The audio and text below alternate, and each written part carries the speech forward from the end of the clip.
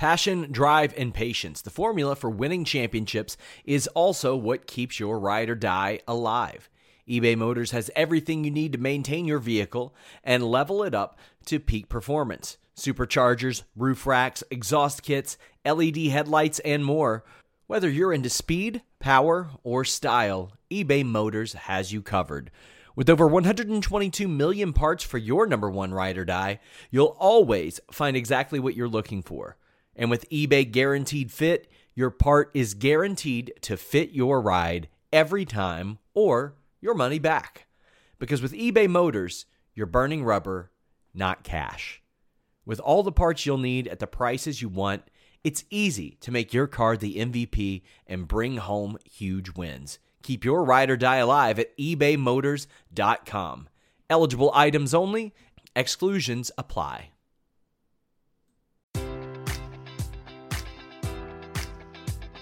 Enjoy all your favorite sports like never before at BetMGM. Sign up using code Buckeye and receive up to $1,500 back in bonus bets if you don't win your first bet. When you register with BetMGM, you'll get instant access to a variety of parlay selection features, live betting options, and the best daily promotions in the business. And with BetMGM at your fingertips, every play and every game matters more than ever. Place your money line, prop, or parlay bets with the king of sportsbooks today. Sign up using code Buckeye and receive up to $1,500 back in bonus bets if you don't win your first bet. BetMGM and GameSense remind you to play responsibly. 21 plus and present in Ohio, subject to eligibility requirements. Rewards are non-withdrawable bonus bets that expire in 7 days. Gambling problem? Call 1-800-GAMBLER. In partnership with MGM Northfield Park.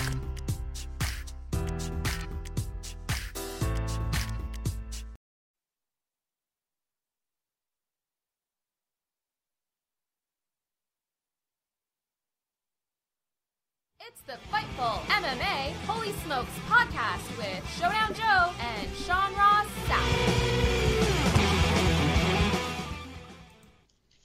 Joe, we are live. What's up, everybody? February 20th edition of the Holy Smokes podcast. Yours truly, Joe Ferraro, joined as always by Sean Ross Sapp. Lots to discuss in today's episode. So many stories to catch up on and other little tidbits from Sean and myself. Hope you guys are all doing well. Hope all you Americans had an amazing President's Day. All you Canadians had a wonderful family day, long weekend. We're back. We're going to talk some mixed martial arts. We're going to talk some craziness. We're going to talk about UFC Austin, what went down in Texas. Everything is bigger than Texas. Some crazy things that went down there, especially some of the post-fight speeches. But we'll get into that a little bit. We'll wrap up and get some thoughts from Sean regarding Bellator 194. We'll preview UFC Orlando. It's a pretty good card, if you ask me.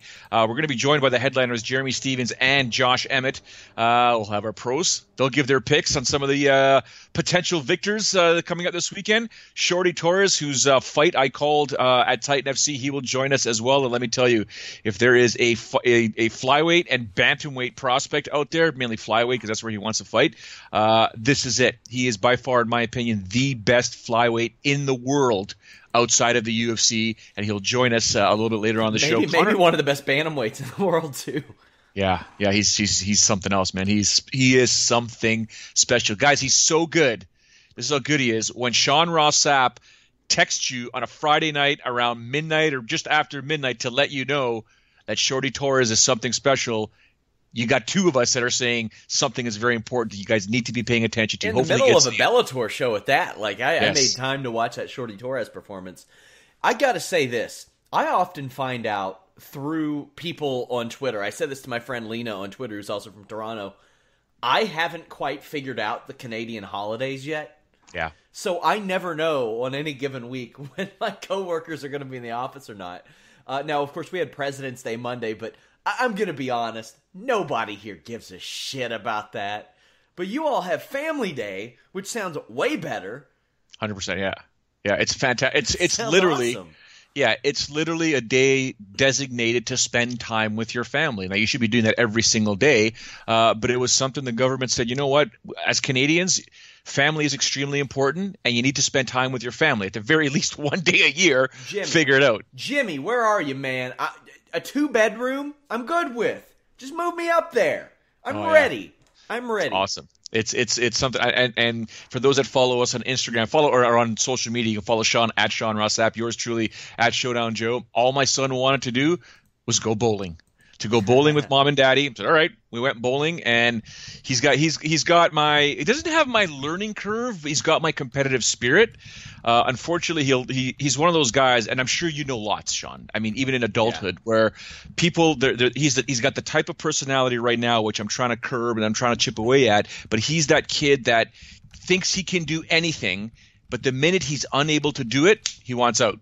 He wants out, and no amount of advice will help him in the moment. It takes time. So when he does listen, he's getting spares. He's almost getting strikes.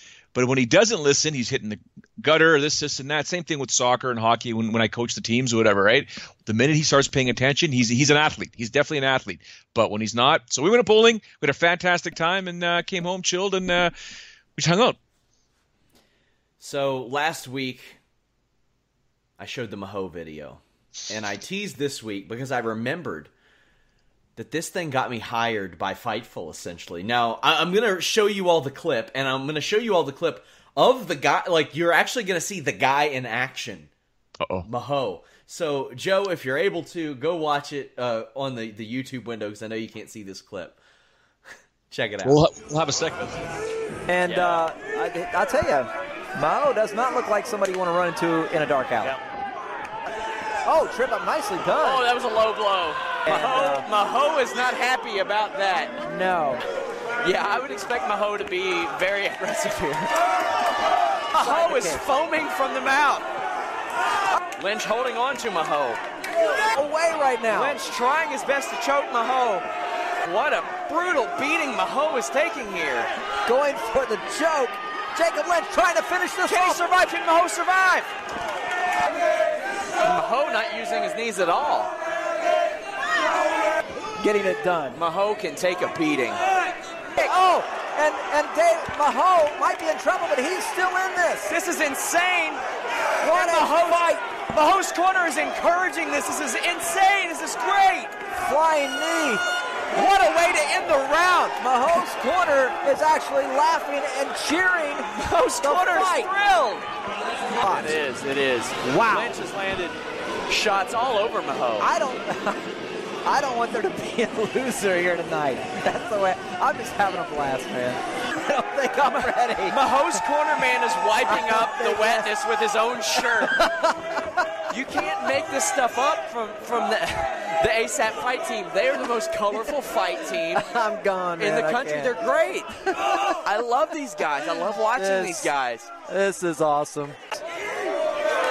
Maho is exhausted. I would guess so. So is Lynch. They both look wore out. Maho seems to be loading up for one more big shot. And it's like, it's just not there for him. This fight. He's going to have to reach down in his reserve tanks. Love it. I was far too proud of myself on that night. I did several color commentary jobs in the Northern Kentucky area, done pro wrestling, MMA, all that stuff. I would manage fighters, I had coordinated fights, taught kickboxing, anything that I could do in order to get some experience. That way, when I come on a show like this, I have a little more credibility to lean on. I had some experience, things like that. So I got brought into this show, Absolute Action MMA. I've done some fight coordinating for them. I've booked some fighters on their shows because I managed a fight team. And this guy would not tell me his last name. He was just one of those, I'm in the zone guys. And I was like, all right. And if you saw the way that he fought through that fight, I kind of believed it. He was a zombie, as all those guys are. So I said, man, I'm not hooked into the ring announcer. We've got noise-canceling headsets on. I can't hear anything besides my partner, me, and a producer. That's it. We went producerless that night. It was us. Ooh. Us the whole time. So wow. It's basically me and Chris Smith, the guy running the ship. Because it's a very, I don't want to say very low level. They've had actually a lot of UFC fighters end up from that promotion. But I couldn't hear the ring announcer. So as Rick Toms is saying his name, which he pronounced Mahoy, we can't hear a damn thing. We don't know. and we got to stay hooked in so we can hear each other. And we don't know if a producer's coming at that point, because occasionally somebody would pop in, get on the mic, and feed us some info or something like that, like if there's a clock error or something like that. So we didn't know his name, and I was like, listen, man, got to go with what I assume otherwise. And that team is just, it's full of just some colorful people. They thought it was hilarious. They thought it was funny. But a picture from that event I used as my profile picture for a long time on Twitter. And it's got me in a blazer on a headset. And that was my profile picture. It was a good picture. And as Jimmy Van is looking for someone to anchor his website who knows pro wrestling, MMA, and a little bit of boxing, he starts reaching out to people. He found Bill Apter, who was a legendary pro wrestling journalist from years ago, and Bill Apter said, well, there's this Sean Ross Sapp guy. Jimmy went to my profile, saw that picture, and was like, you know what? He at least looks the part, gave me a call, heard about things. So that picture may have had a small part, at least in the call, he told me that. He was like, oh yeah, I like that you do commentary. And I'm thinking, you might not when this clip comes out. But as it turns out, that clip, I thought it was like a couple years ago. That was in 2015. So, my God. That was the story of Maho, and I never got to really have a moment like that again. My Fightful schedule has been really demanding. I've only been able to do commentary here and there. I am going to wrestle some this year, but I haven't been able to get in the commentary booth in a while. But, hey, you never know what can get you hired at Fightful.com. We ran a story yesterday about a woman saying that her boyfriend had a yummy and good-looking penis. Come on. Yeah. Got major Reddit buzz. So, hey. You guys are killing me. You guys are absolutely killing me.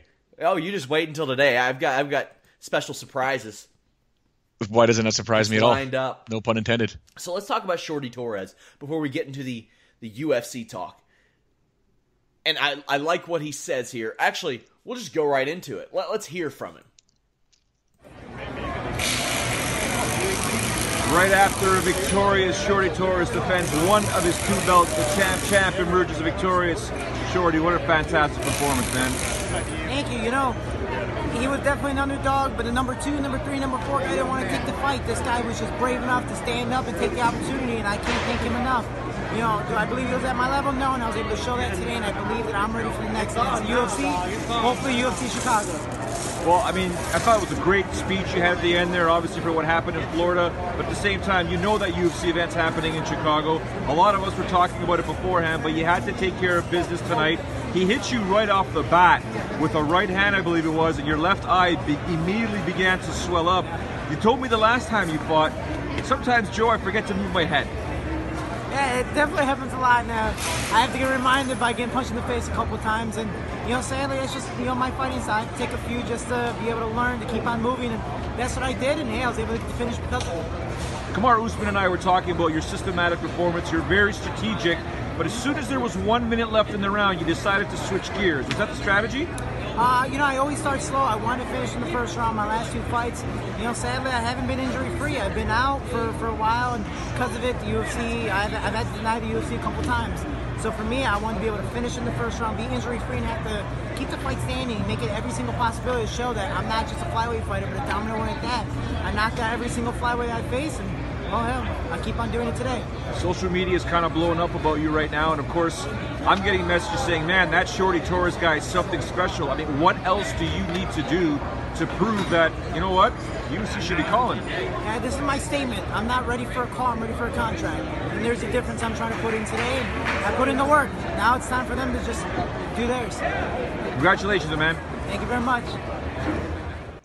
One of the things I like about Shorty Torres so much is how realistic he is in his expectations. He wants a call, or he doesn't want a call, he wants a contract. And the difference in that is they've offered him some short notice stuff. He doesn't deserve short notice stuff. He deserves what he deserves. And I mean, that's coming from like almost appearing out of nowhere, Joe. Out of nowhere to become a double champion, to defending both of those championships, showing how versatile he is, showing how dominant he could be. And he was realistic about his opponent, too. He said, he wasn't on my level, but the people that were on my level wouldn't take the damn fight. And now here he is, 7-0. People have gotten into the UFC on far less, especially at flyweight. And not only that, I mean, I know it was a battle to even get a damn fight. He had like 3 fights canceled before the Travis Taylor fight even came to be. And we're talking about a guy who fought for several years as an amateur. Was he ever beaten as an amateur? I think he was 25-0 or 25-1, but I'm pretty sure he was undefeated. Yeah.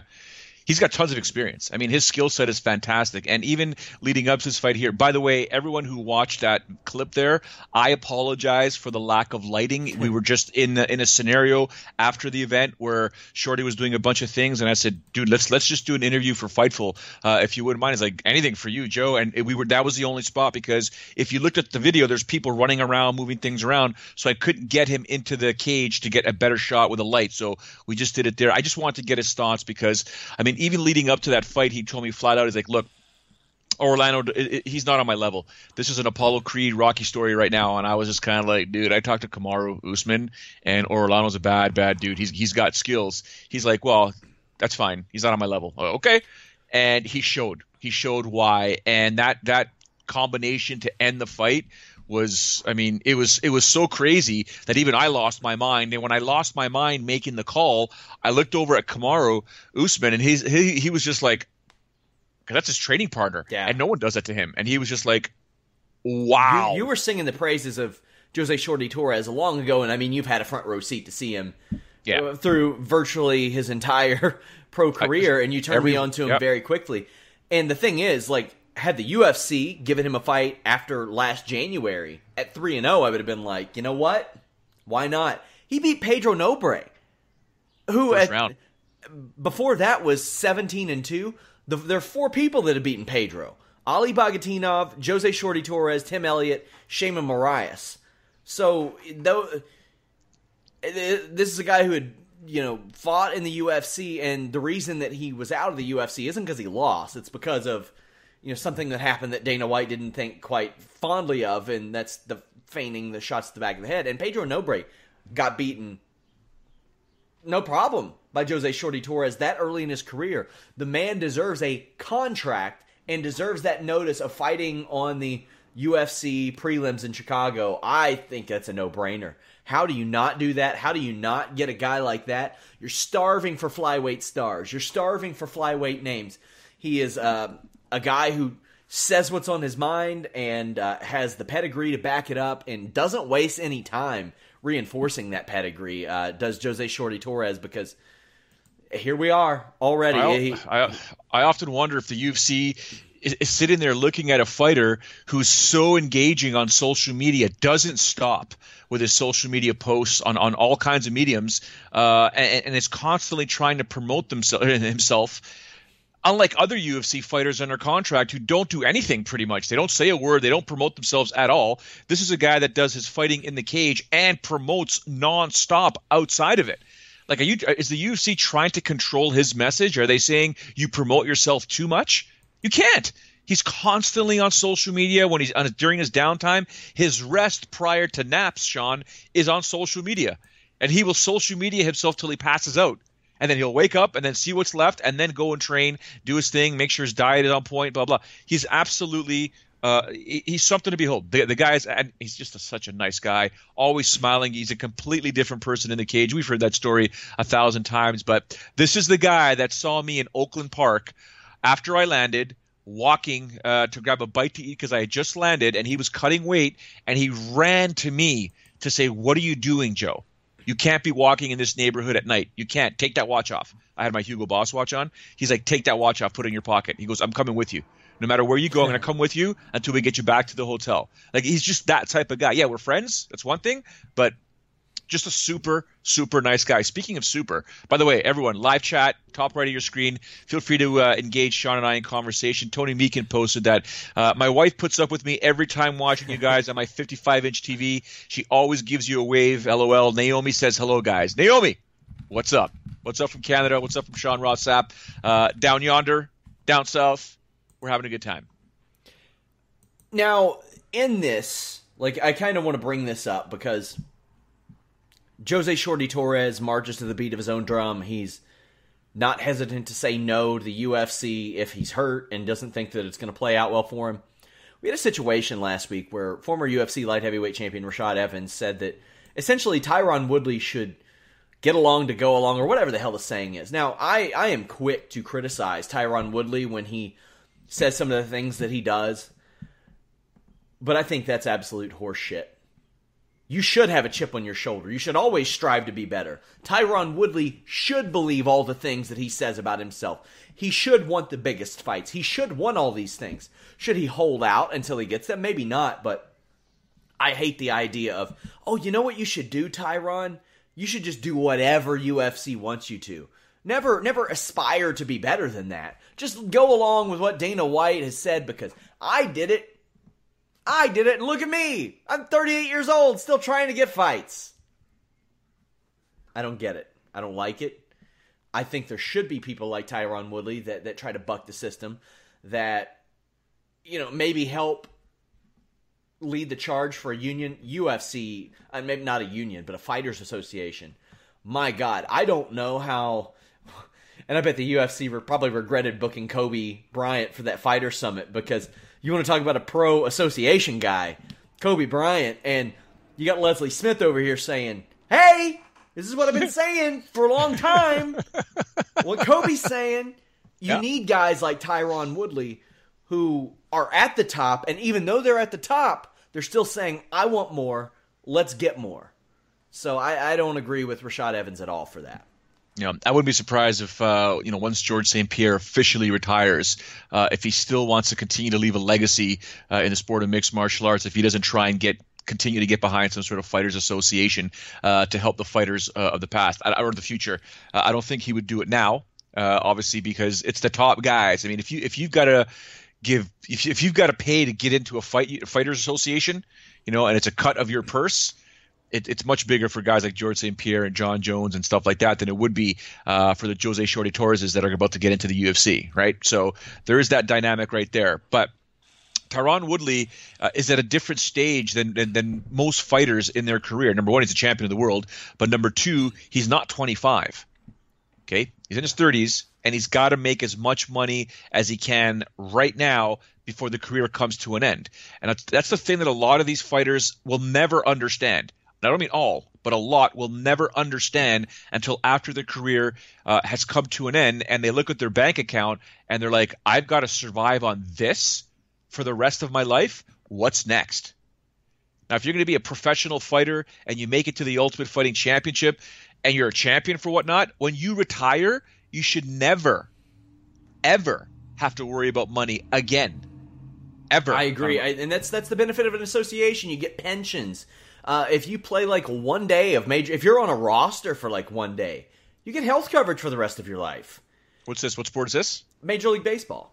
Okay. And if you you get certain levels and stuff like that, and can the UFC do that? I don't know. Maybe not at this point, but I mean there should be like a pay-in, maybe a stipend that can help cover costs of camps and things like that. Which the UFC's tried to help that a little bit by bringing in the Performance Institute, where you bring in your own coaches, but you have everything at your disposal there, so maybe you don't have to pay as many gym fees, things like that. I think we need people like Tyron Woodley for better or for worse.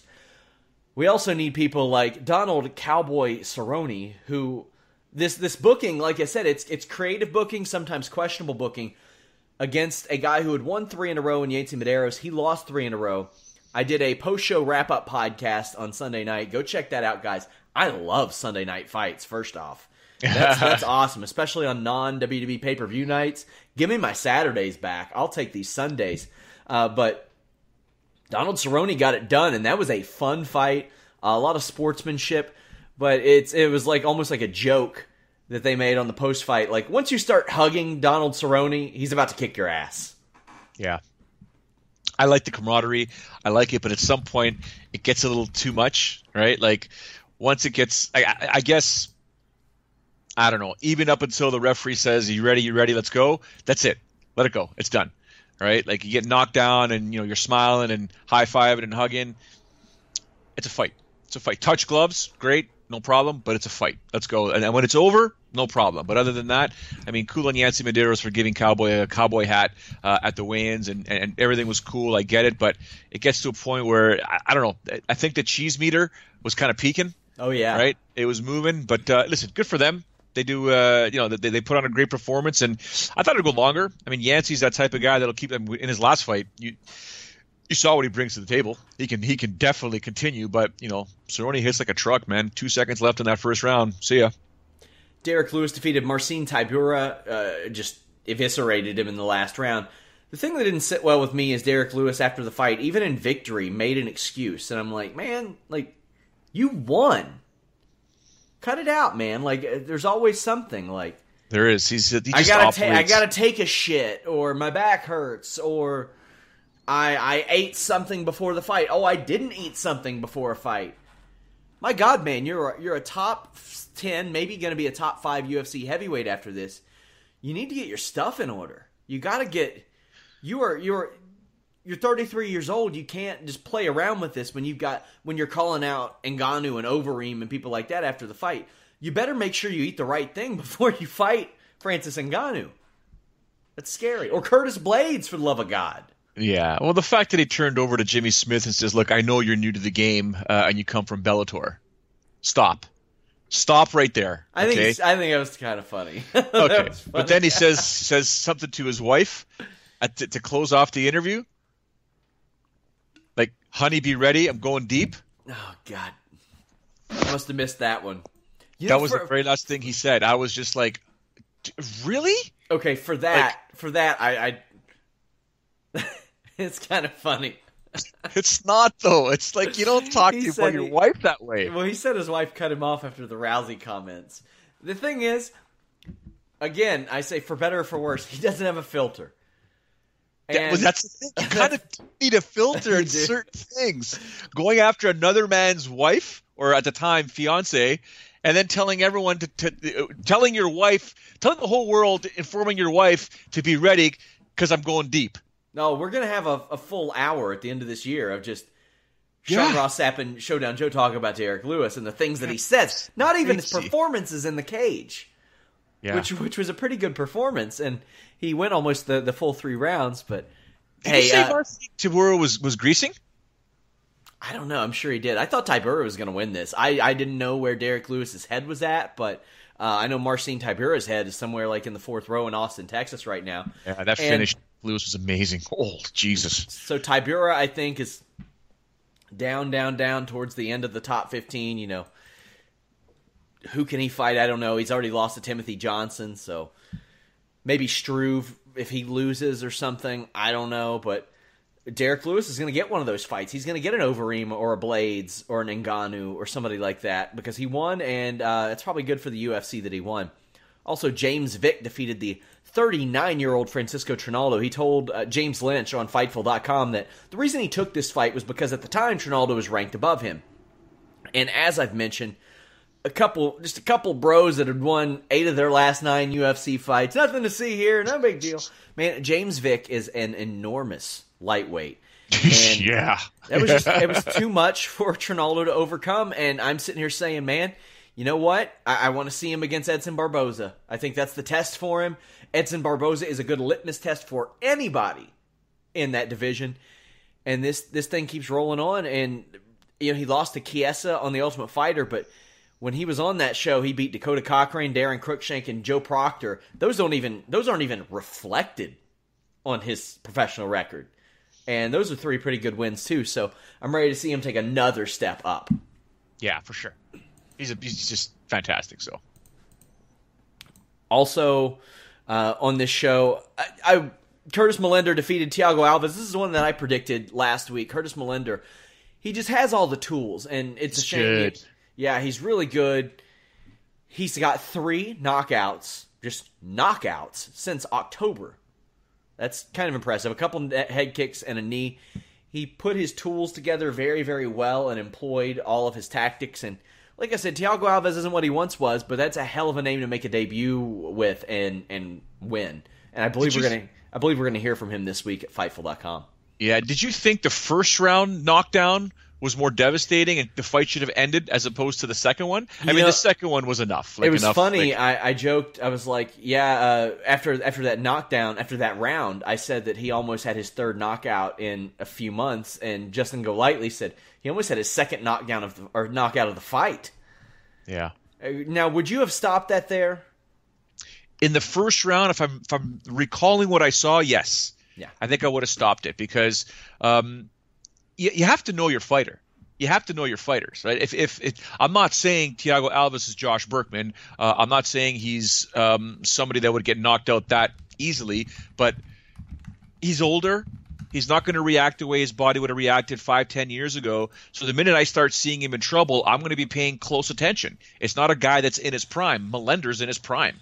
You know, I'm expecting the speed and the power, maybe not the power, but the speed to be a lot for Thiago Alves because Melender's super fast. So if I start seeing him in trouble and he starts getting knocked down and really, really bad, I'm going to be on almost like a trigger finger. I'm going to try and stop this fight, right? And the fact that he got knocked down and Melender was like, woo, steps away and the ref didn't stop. He's like, okay, and he went back in. Man, kudos to because Alves came back. He was trying. I mean, that's the heart of a warrior. He was just like, let's do this. But yeah, I think I would have stopped it, Sean. I probably would have too. And it was Jacob Montalvo, and I'll tell you a big issue I had with him on this show. He stood up Sarah Moras from, I thought, was a rather active top position. And it changed the entire outcome of the fight, in my opinion, because Pudilova got up, cracked her with a couple of shots, and Moras was not the same after that.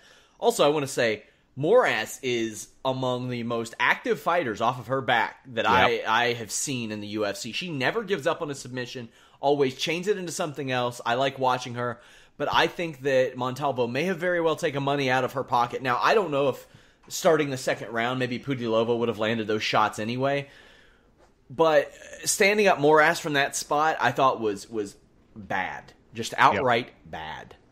Yeah. Well, didn't Jimmy Smith, wasn't he like – I know I'm talking a lot of Jimmy Smith, and I never talk about some of the other color commentators because let's call a spade. I'm not a fan of some of the color commentators. I'm much more of a fan of Jimmy Smith. Does he make errors sometimes? Yes. Do I make errors? Oh, damn right I do.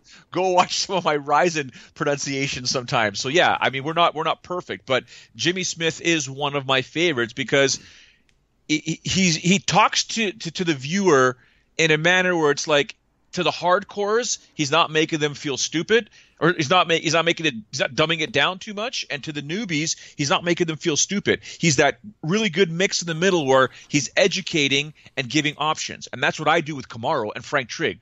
If you guys have ever watched my stuff, I will always sort of present it to either or, especially Kamaru if he goes into a lull. Frank will never go into a lull. Kamaru will sort of – notice how when I do Ryzen, it's Frank's over here, and when I do Titan, Kamaru's over here. That's how we sit. But Kamaru will – like I got to get him going sometimes unless he's really, really amped up for a fight. But I present it in a way so the color commentator can basically give you an option, give the fan an option to say this guy's in trouble, needs to do this to get out of this. This guy's about to win the fight. If he just adjusts this, he wins the fight. Right, I like that, and that's what Jimmy Smith brings to the table. So I kind of like Jimmy Smith, and he mentioned about Montalvo, like just like, dude, what? You're standing this up? Oops. Casey Walton says waiting for a fight team to form between Moras and Maho. That's what we need. Other happenings on this show. Casey Walton. Can I like that comment? No, it's not good. Not a good idea. No. Every fight on this show either had a great finish, I thought was a good fight, or had stakes to it. And Alex Morono hopefully ended Josh Berkman's career, UFC career, because he doesn't need to fight anymore. Like, you know, I think 5 UFC losses in a row. He's won 1 UFC fight in his 3 years there out of like 9. It's time. Picota had a big knockout win. Roberto Sanchez scouted Joby Sanchez perfectly, knew that he was going to give up the back, landed that submission. Jeff Neal with an ugly-ass bulldog choke, but it got the job done. Carlos Ferreira over Jared Gordon, that was a nice one. Couple things, if I may. I wanted to get your thoughts, because I was going to, unfortunately, I didn't see the event till, I think I watched it yesterday, so I wouldn't be able to do it live, but I want to get your thoughts on Jeff Neal's corner after the fight. paying almost no freaking attention to that gash. Oh, yeah. That was like spitting blood. It was just coming out, and they're too focused about trying to get his shirt on and blah, blah. I'm like, guys, your boy is like, he's got a gash. It's not a cut. It's a gash. Get the cut man in right now. I know the fight's over. I know he won. Oh, yeah. But you want to save that cut so that it heals properly, so in his next fight, he doesn't get a left hook that splits it open. Like, come on. I was just sitting there going, what?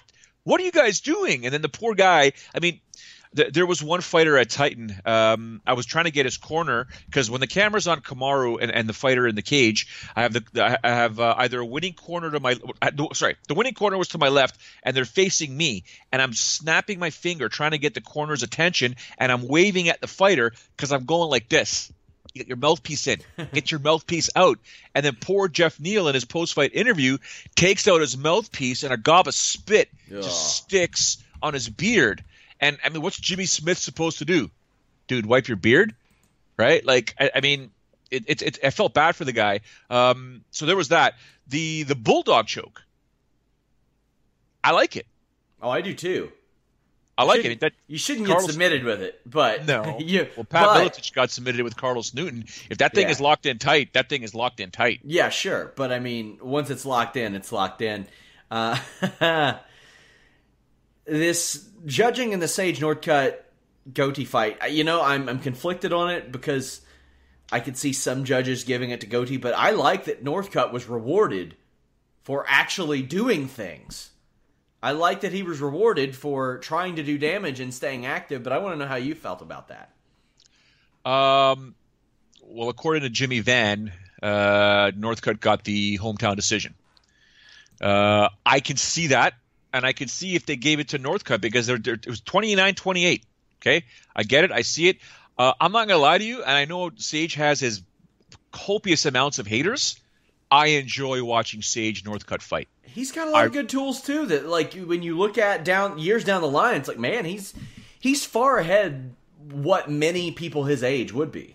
If you look at, he threw in the second, I think it was the second round when they were sitting there, Sean, and Goatee was coming forward and he was feinting, and he waited for the step, and as soon as the step came, he threw the elbow. I loved it. It wasn't a Muay Thai elbow, because you know the Muay Thai elbow, it's almost like you got to hit yourself in the chin where you're bringing it across. You're doing this.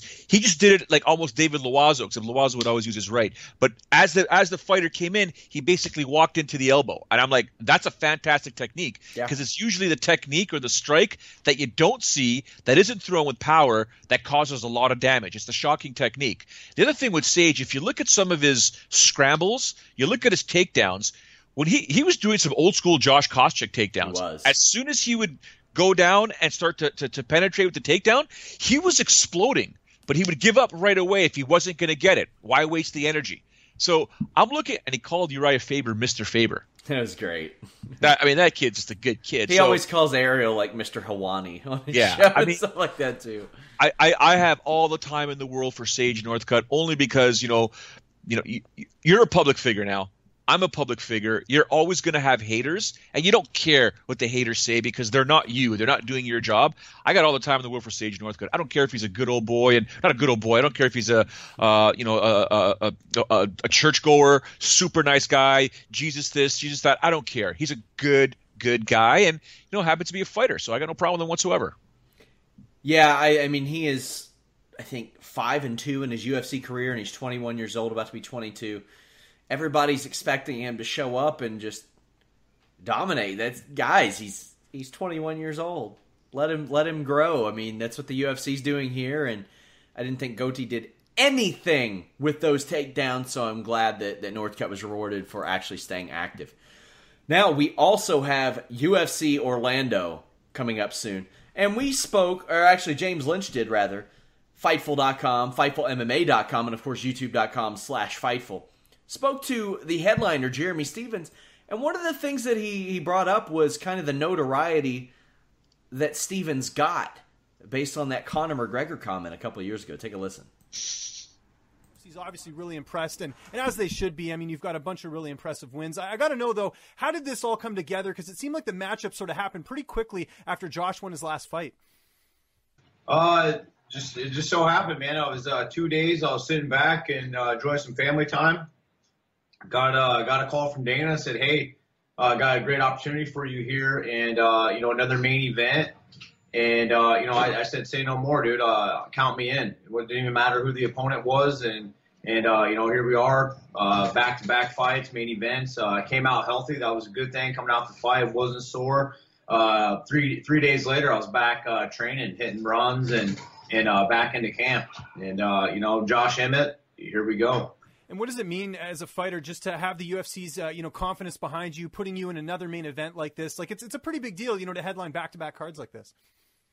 Yeah, that's great and all, but that's just me. If you follow my career, I like to fight and fight frequently. So whether it's UFC or any promotion, I've always loved to be active and fight. I'm young, I'm healthy. As you get older, you're not able to do the sport in your 40s and 50s. Some men are, but you got to take advantage of the opportunities that are coming now. And that's what I wanted to do. I've been begging the UFC and Sean Shelby to get me to fight, at least 3 times a year. And what better way to kick off the year than fight in January and February? So I'm sitting pretty good, and I know I'll have another fight by the end of the year, and I'm looking to put myself in a great position after this fight. I wanted to ask you, obviously, people watching this, there's the McGregor fans are going to come out and use the quote, which is probably the most annoying quote in MMA that ever existed. Do you ever regret saying that to McGregor at all, just with the fact you get all this dumb, comments here and there on social media? No, not at all. I don't. What I spoke was the truth. I feel like I'm a great stylistic matchup for McGregor, and if that fight comes to play out and days to come, then it does. But it is what it is, man. What's done is done. I can't change the past. I can't predict futures. The only thing I can do is just whip Josh Emmett's ass, and when it comes my time to get in there and step up and perform, that's what I'll do. Anything after that, or before or after, I'm living in the now. I'm having a great time. I'm sitting back, relaxing, training, playing video games. I'm eating my diet. This is what I'm doing now. This is what these little simple things that I do every day to go in there and perform the way I perform. And I don't worry about that. It's all fun and games. And I like the Irish fans. I think they're some of the best fans in the world. I wish the American fans were more like them, but is what it is, my man. Okay, fair enough. Do you think McGregor's going to come back and fight at all? So after Lynch asks him if he thinks that McGregor will come back and fight at all, Stevens just says, "I'm not answering any more McGregor questions." You all can see that full interview over at FightfulMMA.com under our exclusive section. Now, after this happened, after that McGregor thing happened, I don't think it had any effect on it, but it didn't help that right after that he lost to Frankie Edgar and lost to Moicano and all that stuff, and had lost like 3 or 4. He won over Barao and all that, but for years, there wasn't a whole lot to Stevens' claims that he was the hardest hitting featherweight. He finished Dennis Bermudez, and that was it before Doo Ho Choi. And since like 2013, I believe. So what do you think? I mean, people are always going to associate that comment with Jeremy Stevens, but beating Melendez and Doo Ho Choi back-to-back is fine and nice, but do I consider either one of those real top 10 talent? No. Do I consider Josh Emmett a top 10 guy? I don't know. I don't know if I consider Josh Emmett that either, because he missed weight against Ricardo Lamas, so I don't know what kind of effect that would have had, for better or for worse. And Josh Emmett's thing, up until the Lamas fight, he hadn't exactly been that hard-hitting guy that maybe he has that reputation for after Lamas. Do you think that, Jeremy Stevens is going out, because when he throws with intent. He does do that. Do you think he's trying to reinforce that point that he made, or he was trying to make to Conor McGregor, or do you think that's even in his brainwaves at all? I don't think it's in his brainwaves at all, because I'll tell you what, back-to-back decision losses to Cub Swanson and Charles Oliveira. He follows that up with the flying knee and punch TKO of Dennis Bermudez. He then goes the distance with the current featherweight champion of the world, Max Holloway. He then defeats Renan Barao. That Frankie Edgar fight, go back and watch it. Don't be surprised if you... Enjoy all your favorite sports like never before at BetMGM. Sign up using code Buckeye and receive up to $1,500 back in bonus bets if you don't win your first bet. When you register with BetMGM, you'll get instant access to a variety of parlay selection features, live betting options, and the best daily promotions in the business. And with BetMGM at your fingertips, every play and every game matters more than ever. Place your money line, prop, or parlay bets with the king of sportsbooks today. Sign up using code Buckeye and receive up to $1,500 back in bonus bets if you don't win your first bet. BetMGM and GameSense remind you to play responsibly. 21 plus and present in Ohio, subject to eligibility requirements. Rewards are non-withdrawable bonus bets that expire in 7 days. Gambling problem? Call 1-800-GAMBLER. In partnership with MGM Northfield Park.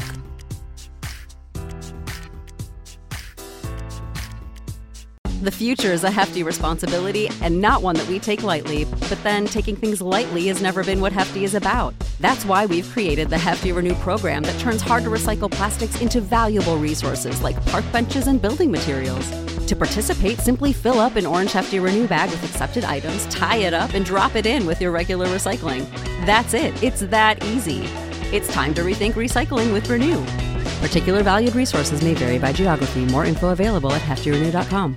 Actually score it differently because Jeremy Stephens really put it to Frankie Edgar. And Frankie Edgar is arguably 1A in this division. Okay, maybe not with Jose Aldo. He's at least top 3, no matter what. No argument there. That Moicano fight, despite the loss, it was a split decision. Could have went either way. The beating he gave Gilbert Melendez, especially with those leg kicks, was a sight to behold because no one had ever done that to Gilbert Melendez, even if many of us think that Gilbert Melendez isn't who he once was. Okay? Then Doo Ho Choi, everyone was all about Doo Ho Choi and his Fight of the Night performance with Cub Swanson and the way he performed, and this guy is the next title challenger. Well, Jeremy Stephens put an end to that in the second round.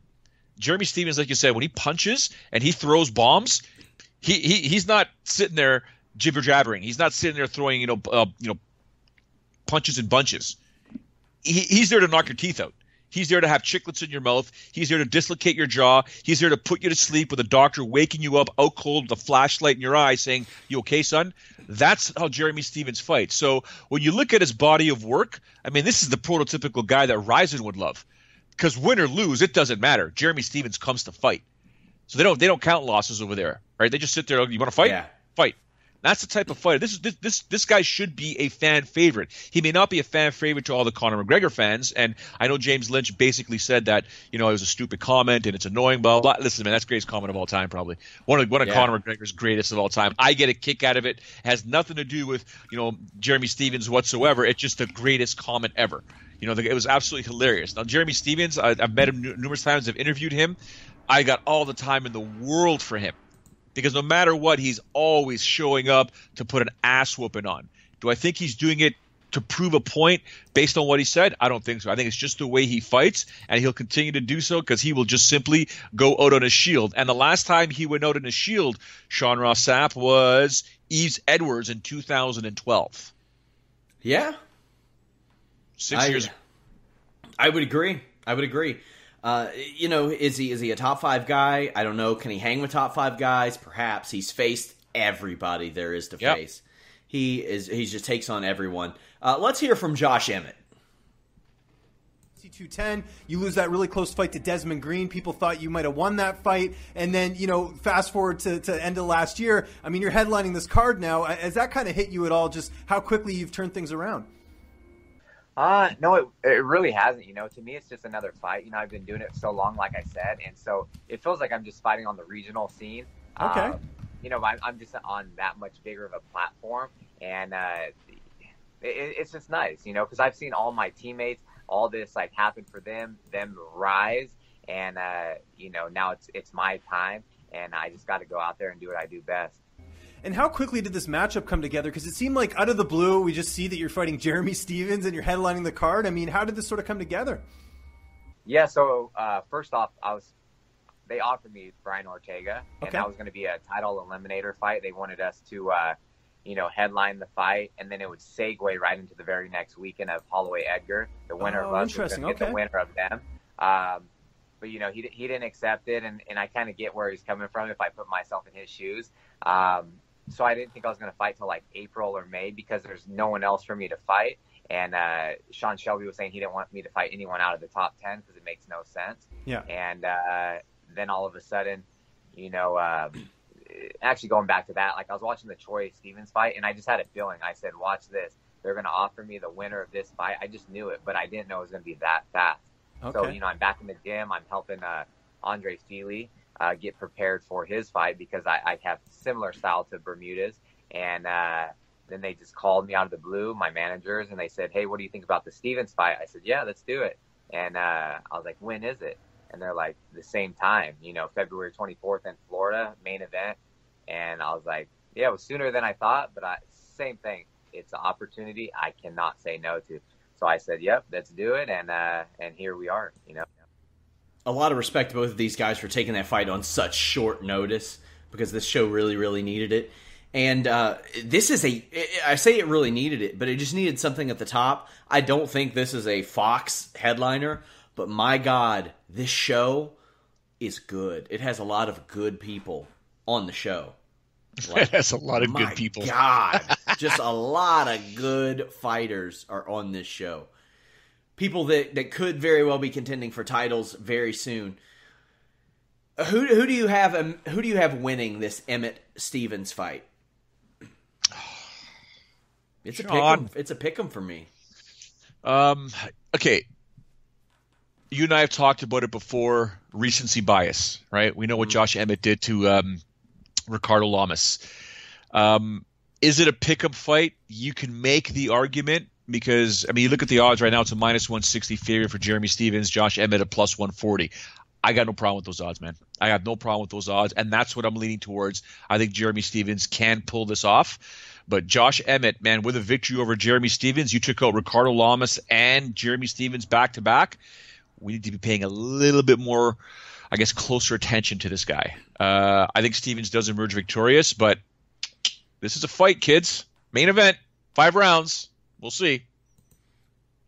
Yeah, I think Emmett's going to catch him, maybe clip him, but I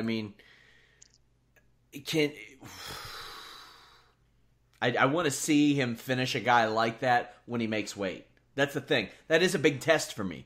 Making weight and finishing a guy like that. Enough of what we think. Here is, and this is a pretty long pros pick.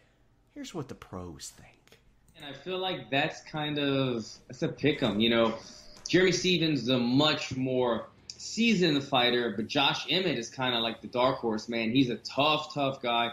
He might have, one loss on his record. I discovered him when he fought my teammate Chris Osiagos in Northern California before. That fight, both of them said was like the toughest fight they've ever had. It got Fight of the Year in that organization. That fight got Josh Emmett signed into the UFC. I've had my eye on him since then. He's been killing it. He's a super tough guy. Both guys, now that Josh Emmett comes off of that big win over Ricardo Lamas, now he's got this one-punch knockout power, you know what I mean? So, I think it was just perfect timing. I think he does hit hard. I don't think he hits quite as hard as Stephen Thompson, though. But I'm just going to go with Stephen Thompson because it's a safer bet. He's the more seasoned fighter. He's got the one-punch knockout power, and he's got so much more of a diverse game now with the leg kicks and the knees and everything. But real quickly, devil's advocate on that. When you see guys fighting back-to-back, it's a 50-50 shot. You never know, man. Are they banged up? Was it the right decision? Did they get a little hit in the head, and then now they're kind of somewhat concussed for the next fight? You never know. Bisping is not a great example. You saw Bisping fight twice in a row within a couple of weeks or a month. Didn't play out well for him. So you don't know. Jeremy Stevens, sorry, I'm forgetting everybody's name. You don't know which opponent, which Jeremy Stevens is going to show up, being that he just fought not too long ago. So has he just been trying to stay polished? Where Josh Emmett, on the other hand, has been grinding and going through the camp. So it's always a hit or miss when you fight back to back. You never really know. Jeremy Stevens is my boy, and I hate picking against a friend or whatever. But I think that Josh Emmett wins that fight. I think stylistically, he can win that fight for sure. Well-rounded, explosive. And I think he's hasn't taken as much damage in his career. I love Jeremy Stevens, bro. Guy goes. He's the fights that I like to watch. if the UFC put Jeremy on the card, I'm gonna watch as a fan. So guy's super nice guy as well. We had great relationship. I had the opportunity to train with him before in Vegas. Bro, I'm always Jeremy. I got Jeremy putting pressure. I know Emmett hits hard.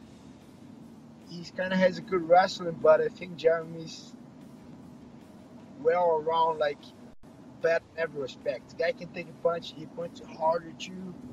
He has good wrestling, offensive and the defense. Has the cardio. He's coming on a good momentum too. A couple beautiful wins. I got Jeremy on that fight for sure. 100% Jeremy. Oh man, I got to root for my boy Jeremy, dude. I sparred. When I spar with Jeremy, Jeremy is the hardest hitting dude that I've ever sparred with in my whole entire life. Headgear, 16-ounce gloves.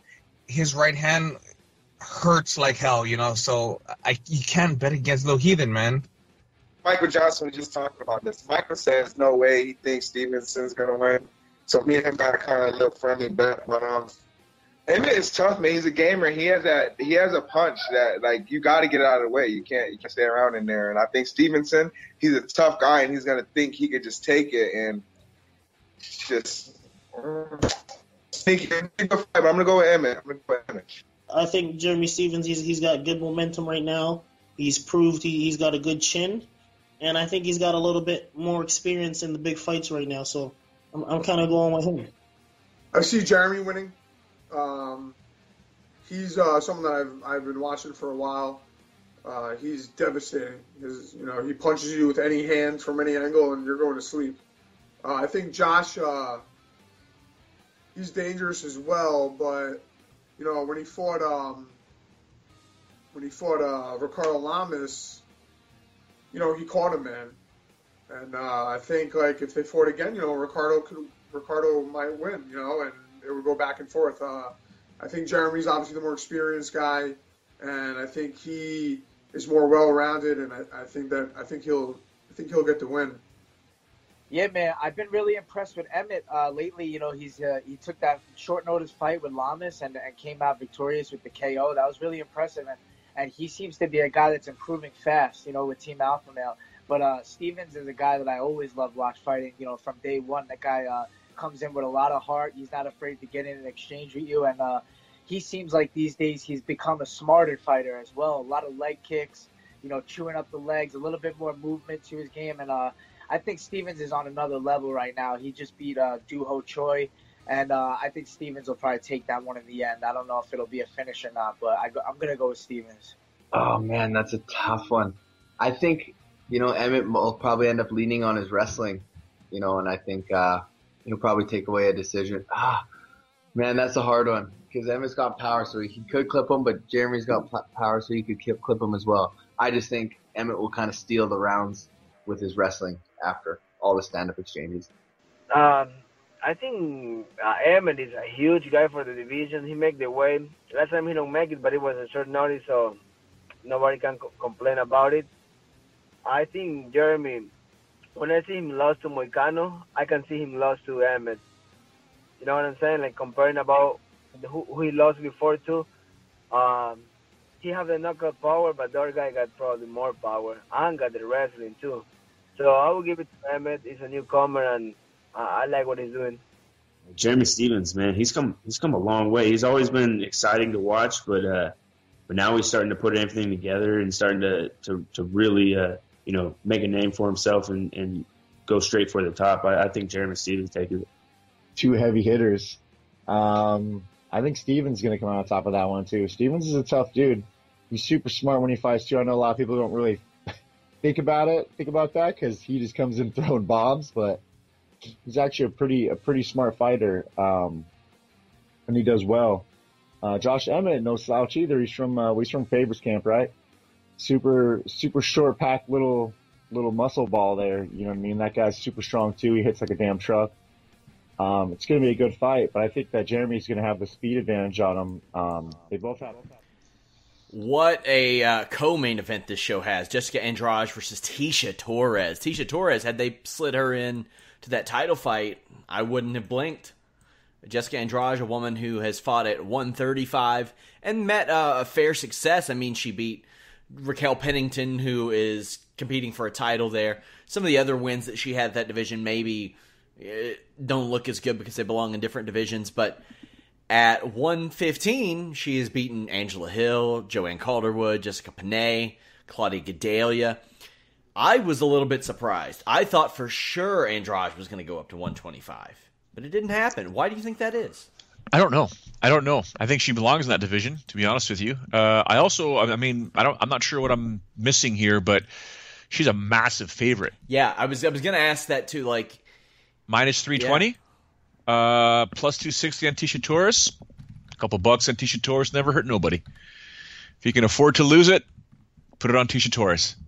You just never know. It's a fight, and I don't know. I mean, Andrade is good, but I think Torres is better than what the odds makers. It's not the odds makers. The odds makers make the lines. It's the public that determines, or the sharks that determine where the line's going to go. And it's getting worse. I mean, it's continuing to go up for Tisha and down for Andrade. So, Tisha's never been stopped in her career. I think when you have a fighter like that, I don't think you can set that kind of a line when she's competed at the level that she does. I'm talking against Michelle Waterson, Rose Namajunas, Felice Herrig. She's faced the good, the bad, and the ugly of this division.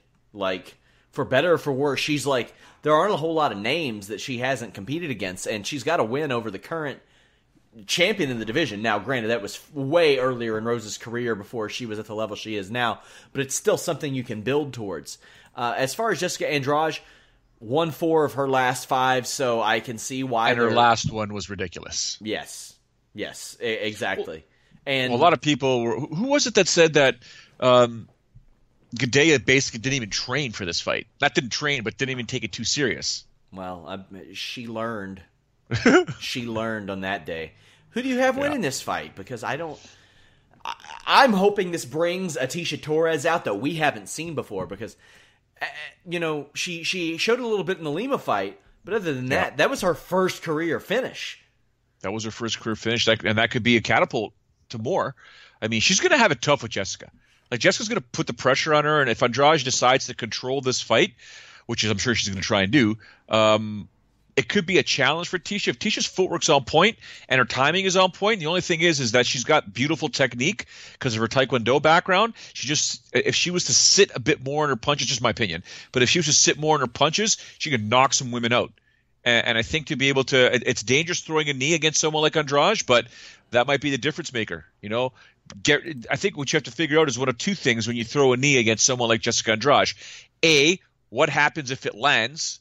B, if Andrade does follow through the takedown, mentally speaking, I either have to defend a takedown, scramble if I get taken down, or if I do hit her in the chin, follow up and go for the TKO.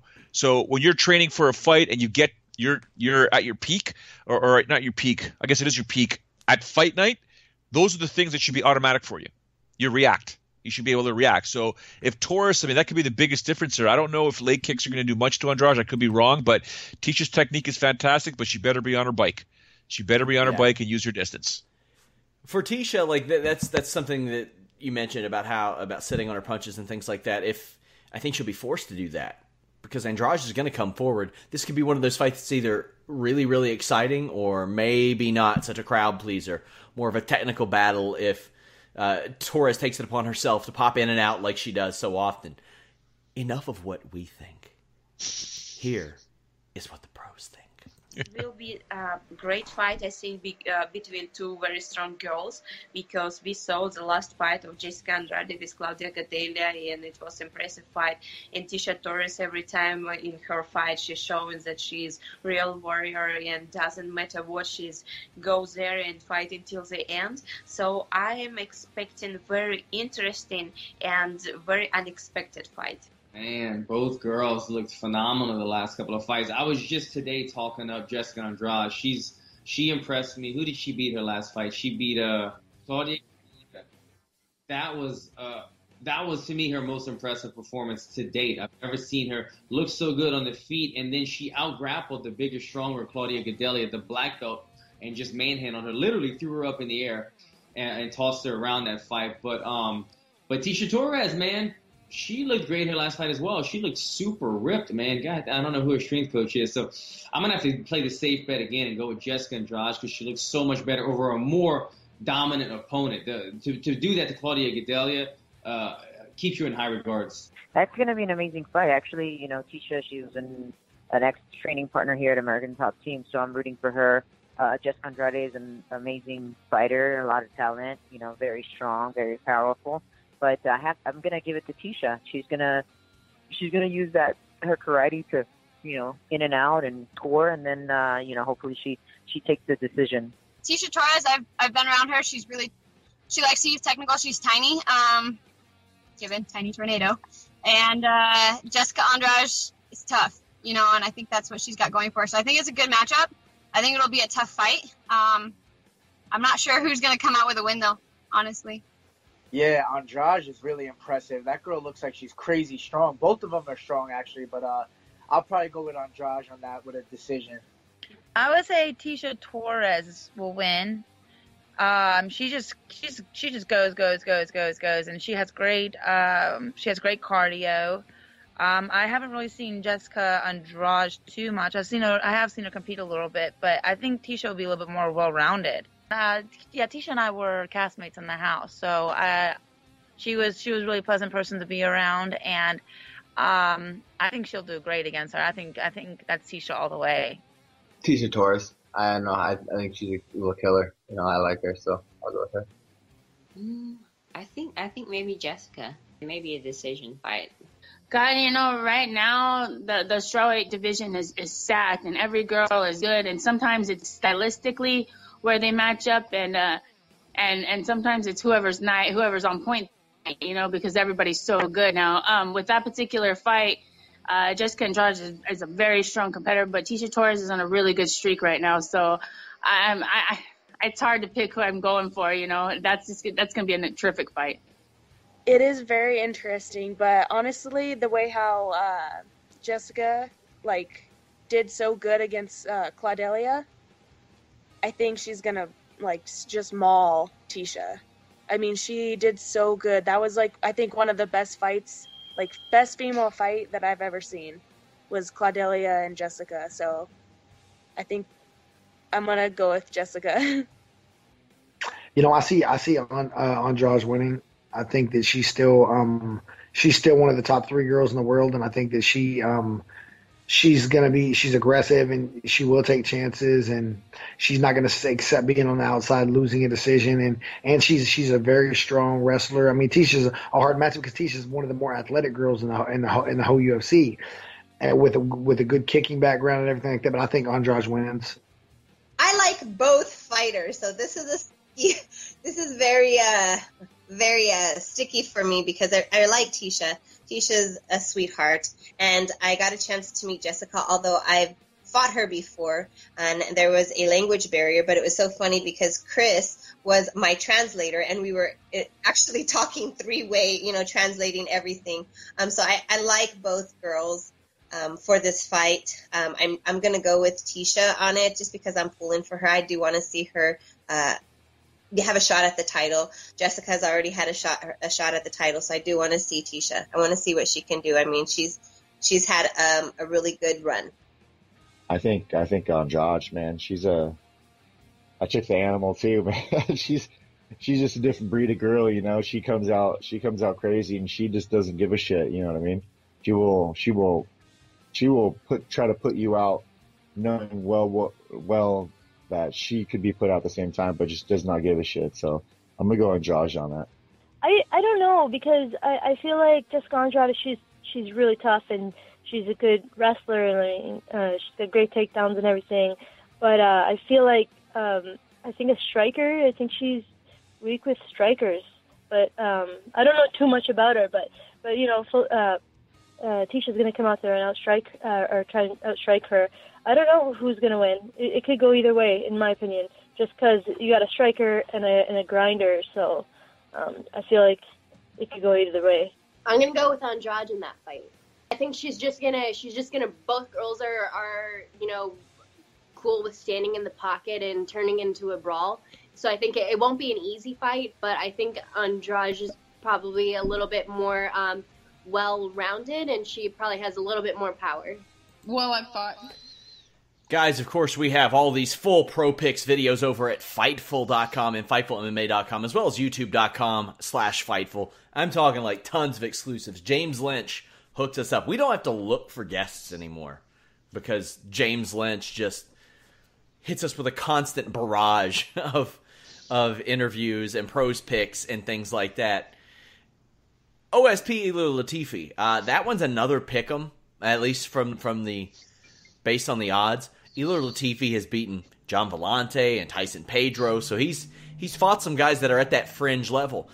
I want to say that OSP is a step up in competition for him, but based on how he performs on any given night, you never really know. I don't think that Ilir Latifi is going to hold on to a guillotine and when OSP has him in side control. He's a much better wrestler than that. But OSP had went off of losing 3 fights in a row, Jones, Manawa, Ozdemir. You want to talk about a murderer's row, to winning 3 fights in a row. So he's right back in the hunt now. I'm totally picking OSP by Von Fluchok. Totally. I mean, give me a prop, I'll put money on it. I promise I will. Yeah, I mean, but the one thing about Ilir Latifi, so the one thing about OSP, first things first, is that you never know which one's going to show up, although he has competed against the best in this division. The other thing is Ilir Latifi seems to up his game depending on who he fights, right? So it's going to be a fun fight. I mean, this is your, go grab a beer, but enjoy your beer fight. You know what I'm saying? Like, this is exactly what this fight is, because OSP might just be too technical for Latifi, or Latifi might just say, screw you and your technique, I'm going to beat you down, son. It's one of those things, right? Well, Mike Perry and Max Griffin might be the get shit-faced and enjoy yourself fight, if it even lasts that long. Mike Perry, he's got to be in a co-main event against Donald Cerrone sooner or later. Win, lose, or draw, I think. Like, that's a fight you got to make. And you can make it in, like, March or April if you wanted. Yeah, I mean, Mike Perry should be dealing with other guys in this division than Max Griffin, but 'tis what it is. I agree. Like, Max Griffin lost 2 or 3 fights, and one of those guys is Colby Covington, but I think that Mike Perry, for the name that he has built for himself this early on in his UFC career, I know he's coming off of a loss, but he's 4-2 in the division. I think he deserves somebody else better. I think that Perry's going to win this, and I think he'll win it in the first round. Yeah, well, I mean, the hype train was quickly derailed by Santiago Ponzinibbio. Yeah. So, we were looking for, Perry and Darren Till to go at it and stuff like that, but Ponzinibbio was like, right here. Hey, guys. Hello. And he made a huge statement with that fight. So we'll see what happens with Santiago's career coming up. But right now with Mike Perry, this is just simply that, all right, give him some confidence again. Let's get him a win. But if Max Griffin beats him, holy smokes, Houston, we got a problem at welterweight here. What a fall from grace for Renan Barão. He's on the prelim card, which is still on Fox. So is it really the prelim card? I don't know. Former bantamweight champion who has lost 3 of his last 4. It feels like he doesn't fight ever, but he does. Like, I don't think he's had more than 8-9 months out of the cage, but he's really extended that. He's taking on Josh Emmett. Before we get into this, or not Josh Emmett, rather, Brian Kelleher. Let's hear from Brian Kelleher. You got to talk about this matchup. You're fighting Renan Barão. I mean, how happy are you to get this matchup? How did this sort of come together with you getting to fight him? It was. I'm really happy with this opportunity. The UFC, took a little bit of time to get back to me. I fought last October 21st. Sometimes it takes longer than you want. Coming off a win, I'm 31. I love rolling with the momentum. I want to keep getting in there. I'm staying in shape. I never fall out of shape. So when they said Renan Barão, I was like, wow, like this is a good sign of things to come. I think the UFC likes me. I think they enjoy my fighting. I've gotten 2 bonuses so far out of my first 3 fights, And now here I'm fighting a top 10 guy. I don't know what his ranking is, but I know he's up there. He's a former world champ, and I couldn't ask for more. Like, this is the fight that, people are going to find out who I am finally, Is there any concerns at all about him making weight? Because I know his last fight against Aljamain Sterling, the commission said, "Hey, we got to do this as a catch weight," because they were worried about it. Was there any hesitation there? Yeah, no hesitation. For me, it's like I look at it as like if he misses weight, I'm still gonna fight him. I'm not one of those guys that's like, oh, he's 3-4 pounds heavier. No, I don't want to fight. I'll take the 20-30% gladly. I know he's making more money than me probably. So for me, it's like, hey, if he misses weight, it's whatever. I know he had the catch weight at 140, but I know, he's probably made some changes. He's at American Top Team. So hopefully he comes in shape, which I'm looking to fight the best Burrell, and we'll see what happens. I feel really good about the matchup. I feel like, a lot of pressure, a lot of angles, kind of similar to the way Dillashaw fought him. He kind of set the blueprint out there, how to get Burrell frustrated and to get him flat-footed, and towards the later rounds tends to gas out a little bit. So, that's pretty much my plan. Kelleher is only a plus 130, which I think he's going to press the action. Renan Barão hasn't shown me at all in the last 3 years that he can finish a guy, and that was Mitch Gagnon. And let's be honest, that fight wasn't necessarily going his way early on. I think he would have liked to have finished off Mitch Gagnon much earlier than he did. Not many people know, but Mitch blew his knee in that fight. So there you go. And the Uriah Faber fight, maybe he would have finished Faber, but I thought that was just a goofy stoppage. And I think maybe the cage miles caught up to him. I think Brian Kelleher is going to push it on the ground. He's going to push it on the feet. I have Brian Kelleher for the upset here, but what do you think?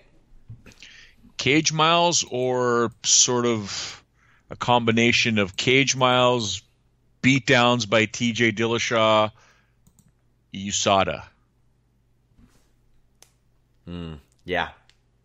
Okay. Yeah, I'm with you there. Yeah. Another interesting fight, Sarah McMahon versus Marion Reneau. This is a good fight. A very good fight. So good that we went and got Marion Reneau. Here she is. You're supposed to fight Germaine de Randamie on that card. Do you feel like you guys are ever going to fight? Because no one really knows what's going on with her right now. I have no idea. I don't even know if she's ever going to fight again. I'm pretty sure she's going to. I mean, she's been posting a little bit on Instagram. So I suppose she might fight, but as far as her and I fighting again, I don't know. And if she does, she would have to come down this way instead of me making the trip out there. Yeah, no, absolutely. I agree with that. And again, speaking of switch-ups, you were supposed to fight Tanya Evinger on this card. Now you're fighting Sarah McMahon. You go from, Tanya Evinger is, sort of well-rounded, and Sarah, who's an exceptional wrestler. Have you had to adjust much in training with the new opponent? I think Sarah's well-rounded as well. I think she has kind of upped her game, so to speak. So I think she's going to be just as a worthy opponent as Tanya would have been. The strategies, they're similar, not exactly the same. So, we're kind of anticipating, every aspect of the game. She's going to be there. Yeah, and Sarah's been on a roll lately, especially since, she fought for the title. And ever since then, she's been sort of unstoppable. Where do you feel like she's sort of improved in her last couple of fights, just looking at her as an opponent? I feel like she's improved with her striking just a little bit, and I think she has too. So I think we'll see a little bit more of that. But she is a grappler, and you can't take that away from her. So, we'll possibly see some of her ground game as well. As far as training camp goes, I imagine it's just business as usual, training in MMA Gold and everywhere else that you've been training? Yeah, MMA Gold. I go there every once in a while. I mean, they are about 4 hours away, so I go when I am available to. Obviously, I like cross-training up there, especially with Aspen and working with Jim and the other coaches. I do train down here in multiple locations. I do a lot of my training with my elite family, definitely my jiu-jitsu, my groundwork. And I do my striking with Eloy Garza, my boxing coach, and my strength and conditioning with another coach at 50 Fitness. So I'm kind of, I go everywhere, but that seems to be what most fighters do. I mean, this is a small community, so there's not just one gym that has everything for MMA. We're a small town, but big things can come out of small towns. I like Reneau essentially saying, if de Randamie wants to fight me, she's going to shit and get off the pot and fight me here, as opposed to wherever the hell else she is. Says maybe she doesn't even fight again. At this point, and this is weird, you win a UFC title and you're just like, I'm cool forever. But McMahon versus Reneau.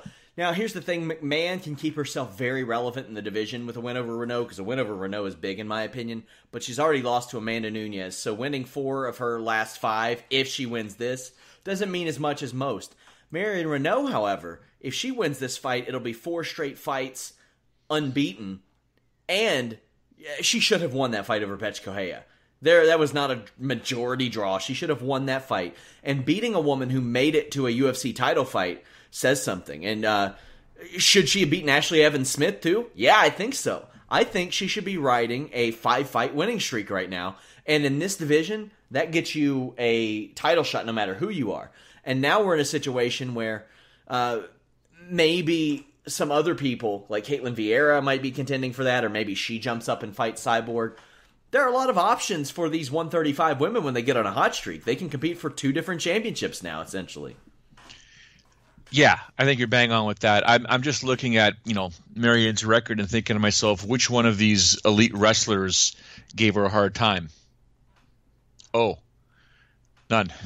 Yeah. Sarah McMahon is a different beast than everyone she's fought, although Holly Holm, in defeating Marion, it was a decision. But I think that with what Sarah McMahon brings to this scrap, it's going to be a difficult situation. That quick jab and that overhand, it's like almost every wrestler is like, they inherit it when they move over to MMA. They have a quick jab because they're used to leading they're used to leading that way, and then they have that strong overhand. This is like under the radar, one of the fights I'm most excited about seeing. Also, Angela Hill, Marina Moroz, couple of women. It seems like Angela Hill is like a prospect, but she's 31 years old. Angela won that fight in July last year, kind of kept herself alive and stuff, but I think if she wants to keep her relevant hopes alive, she's got to beat Moroz, and Moroz just came off of that loss to Esparza. She lost to Letourneau. She was kind of coasting. She gets a big fight here and there because of that win over Calderwood, which was awesome, an incredible performance a few years ago. But how do you see Hill and Moroz going? My only knock on Hill is not because she's my favorite Twitter personality out there, fighter on Twitter, and then she gives me lots of love whenever I do Ryzen events. Every time I see her compete, I'm like, what is it about her that she just can't win these fights or pull the trigger? And I'm like, you're looking at a human being that doesn't do performance-enhancing drugs. She's all natural, and I'm like, I wish she could just get some extra strength on her. I don't know what – I don't think plyometrics would help her, but they will for fighting. Yeah. But just get that extra meat on her bones to just generate a little bit more power and explosiveness, and I think she could be a force at strawweight. It's just that every time she competes, it's that little small, minute intangible that I think is missing from her competition, right? Yeah. I'd like to see her win.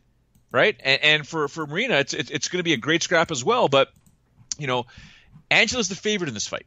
I'd like to see her win. I really would like to see her. If I take nothing away from Moroz at all, I just want to see Angela win because I think she's just such a good person. It's just something. I think it's just power and strength is the only thing missing from her. I'm not condoning or I'm not suggesting she take any PEDs to get that strength, but something. Sure. Yeah, no, something has to happen with her body or physique to just generate that power. Also in the prelims, Sam Alvey's on the show, Ronnie Yaya, a couple of good fights there. Ben Saunders, Alan Jouban looking to get on the winning track. What's it? Oh, we have Alan Jouban. Oh, okay. It's been a while since we've seen you in the cage. Of course, you haven't fought since August of 2017. Now, what's sort of been the reason for the layoff as to why you haven't been in the cage? The UFC. Man, I've been trying to get a fight. I'm a guy that since I started fighting, but in my UFC career especially, I like to stay active. I like to stay active and fight as many times as I can. I was having trouble getting a fight. I don't know what it was. I was in talks with Sean Shelby asking for a fight, and it just couldn't get done for a while. Finally, they gave me this one against Ben in February. But I was trying to fight back in December. It just never happened. Was it a case of opponents turning down fights, or there was no matchups on cards? Like, what was sort of is there sort of like a catalyst for it? I don't know. I wish I knew. I don't know if they weren't telling me if opponents were turning down fights. I think, to be honest, the UFC is a what have you done lately game. I was coming off of a loss. A lot of times with the matchmakers, they want to get their guys that are coming off of a win or their money makers, they're big name guys, the pay-per-view guys, they get those guys matched up first, and then they push me to the back burner coming off of a loss. So I think they took their time with the matchmaking. They felt like they weren't in a rush really. But as a fighter, we're training year round. We're trying to get fights. We're trying to pay our bills. So for me, I was training the entire time, getting better, but I wanted that date. I wanted that fight so that I could have a date and a goal or something to look forward to rather than training my butt off for 6 months and possibly getting burnout. Yeah, no, I hear you for sure on that. You can see that full interview at FightfulMMA.com. For Alan Jouban, this is a big fight. He's lost 2 in a row. Ben Saunders is a reasonable opponent. type of guy who's going to win 2 or 3, then lose 1, win 2 or 3, lose 1. I think one of those losing ones could be against an Alan Jouban, but this is another one of those fights that you just look at, and like when it's announced, you don't pay much attention to it. Then when you see it coming up on Saturday, you're like, oh, that's going to be a lot of fun. Yeah, this is going to be a good scrap. I'm really looking forward to it. You threw me off guard there with the whole... Oh, well, hold on. Wait, the next fight is Gilbert Burns, Oliveira, Abian Mercer. We have both of them. No, we do have both of them. We do have both of them at Fightful.com and FightfulMMA.com, but I didn't put them on the guest list. I only told Joe about 2 of these guests. Yeah, I wasn't expecting this. That's awesome.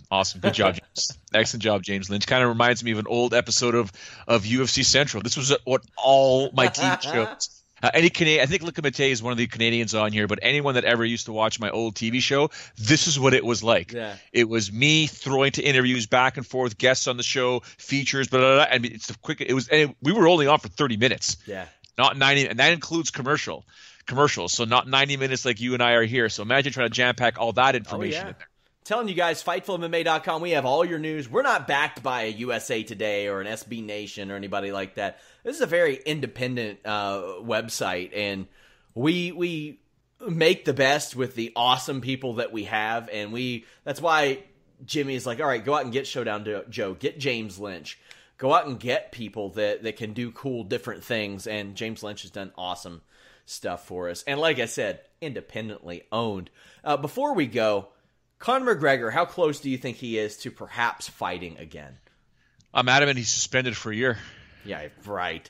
I think that it is brilliant that the UFC put Artem Lobov on that show, that Habib-Tony show. And even Artem's like, yeah, I know why they put me on this show. Like, he knows what's up. Yeah.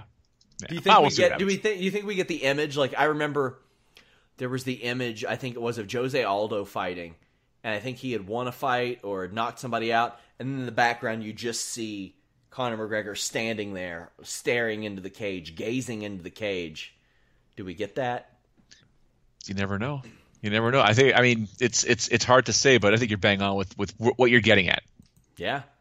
Guys, you all can follow me at Sean Ross Sapp. Follow Joe at Showdown Joe. This Saturday, we have UFC Orlando live coverage. I will do a post-show wrap-up right after that. And, of course, WWE Elimination Chamber this Sunday. For wrestling fans, I have a Fightful Books at mini podcast and an alternate commentary for the 2006 Extreme Elimination Chamber. Of course, the post-SmackDown show tonight.